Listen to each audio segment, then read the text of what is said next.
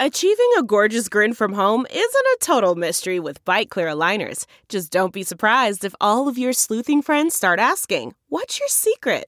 Begin by ordering your at-home impression kit today for only $14.95. Bite Clear aligners are doctor-directed and delivered to your door.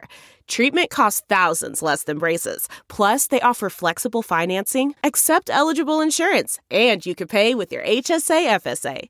Get 80% off your impression kit when you use code WONDERY at Byte.com. That's BYTE.com. Start your confidence journey today with Byte. You can host the best backyard barbecue when you find a professional on Angie to make your backyard the best around.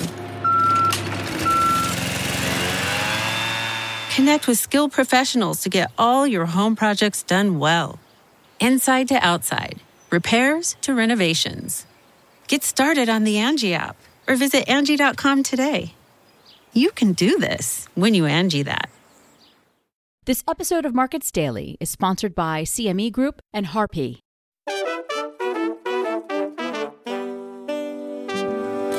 Hello, this is Markets Daily from CoinDesk. I'm Noel Atchison, here with your featured story.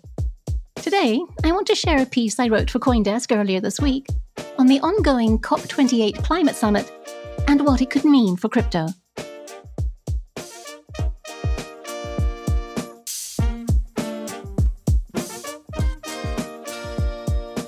Its title is COP28 and Bitcoin, the beginning of a beautiful friendship? Here we go. This week sees the kickoff of COP28, the annual conference to discuss a coordinated global approach to dealing with climate change issues. This year, it is held in the United Arab Emirates, one of the world's largest oil producers. Already, desperate rhetoric is emphasizing the catastrophic cost of inaction. 120 heads of state are brushing up their speeches, and even Pope Francis will make an appearance despite a lung inflammation.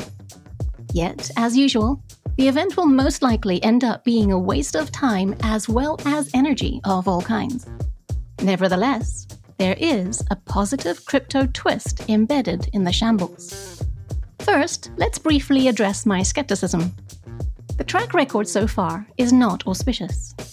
The first COP, which, if you're curious, stands for Conference of Parties, in 1995 called for governments to establish specific legally binding targets and timetables for reducing developed country emissions of greenhouse gases. Almost 30 years later, we still don't have those. The chair of the event is Sultan Ahmed Al-Jaber. He is also CEO of the state oil company ADNOC, which is expected to boost its oil production next year after the recent upward revision of the UAE OPEC Plus quota. ADNOC also has been aggressively expanding its international fossil fuel interests. I do believe that an oil executive is better placed to get other oil executives to listen, and ADNOC is working on diversifying its revenue streams. But it's a stretch to ask us to believe there is no conflict of interest here. Indeed, leaked documents have revealed that the UAE was planning to use its position as host country to discuss oil and gas deals with more than a dozen countries. Governments around the world are aware that more funding is needed to combat climate change. In 2009, donor countries agreed to mobilize $100 billion a year by 2020 to help developing countries reduce their dependence on fossil fuels. This target was only reached this year, but it doesn't matter anyway.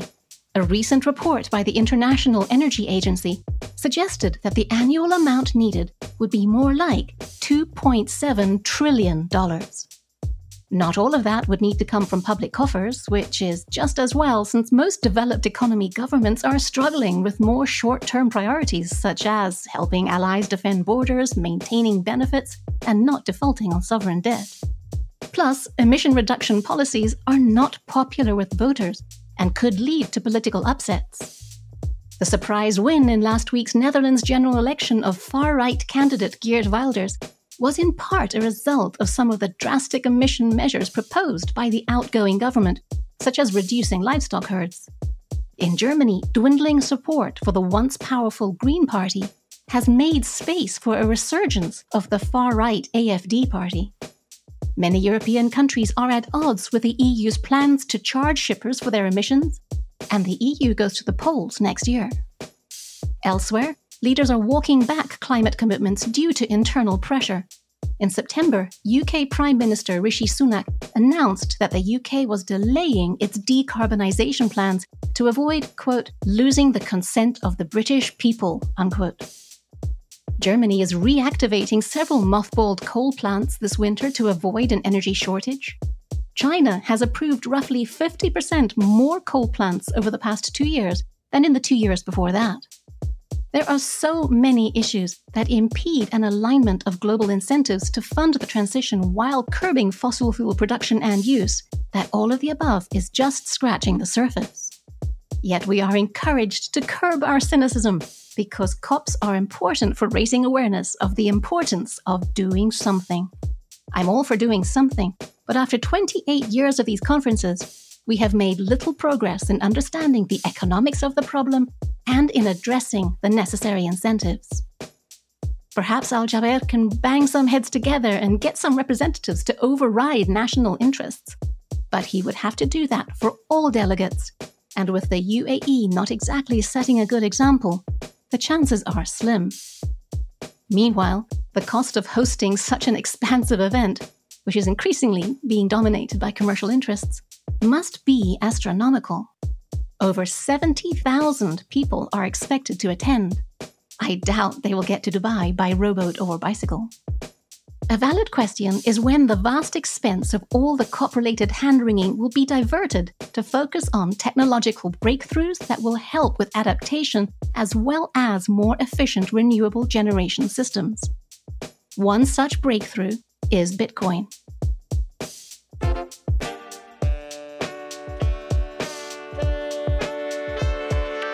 CME Group cryptocurrency futures and options provide market-leading liquidity for Bitcoin and Ether trading.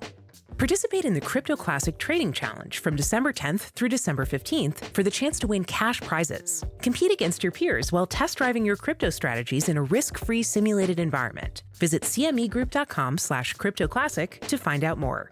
This communication is not directed to investors of any specific jurisdiction or to recipients based in jurisdictions in which distribution is not permitted. It cannot be considered investment advice or results of market experience. Past results are not indicative of future performance. Trading derivatives products involves the risk of loss. Please consider it carefully. Full disclaimer included in show notes. This episode is sponsored by Harpy, the most advanced on-chain security solution for monitoring and protecting your crypto wallet from theft in real time.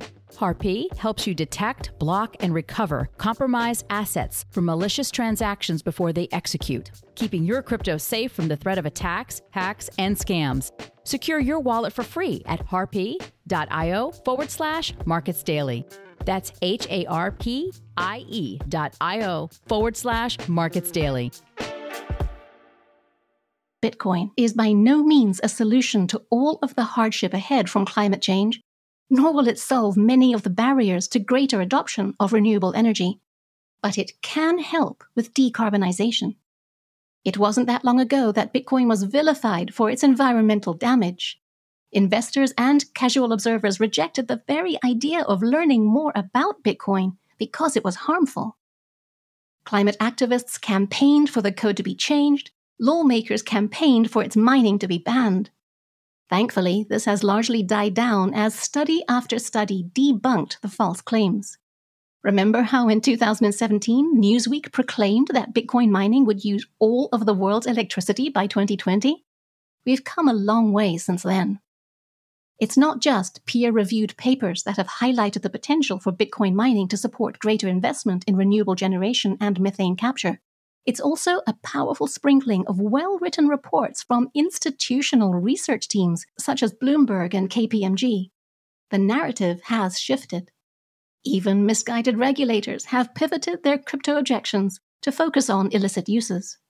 The way too brief summary is that Bitcoin mining can economically support the construction and operation of renewable grids, even small ones in remote areas, by acting as a swing consumer.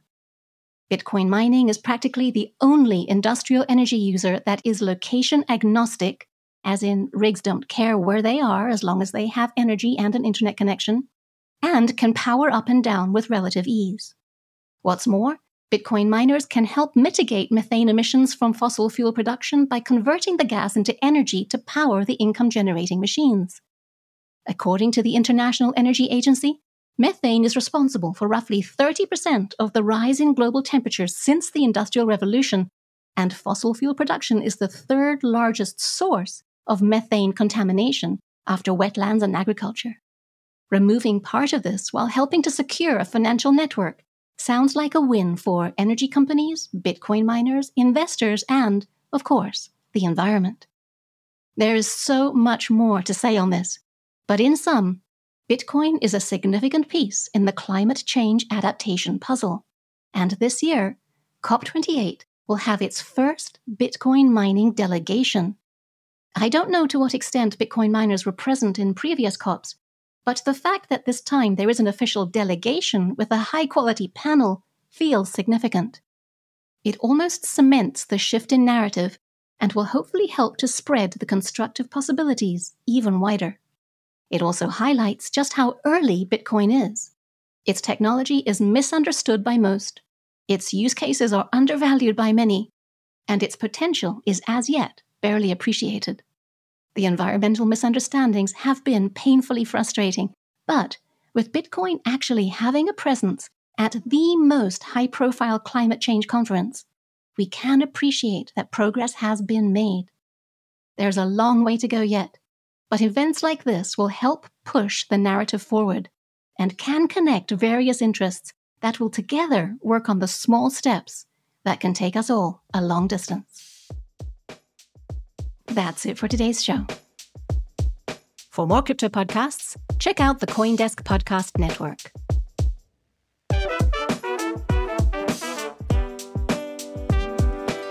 You can reach us at podcasts@coindesk.com, follow us, and if you like the show, please leave us a 5-star rating on whatever platform you're listening to us on. Markets Daily is produced and edited by Eleanor Paul, with executive production by Jared Schwartz. I'm Noelle Atchison for CoinDesk. We're back tomorrow with more market news and insights.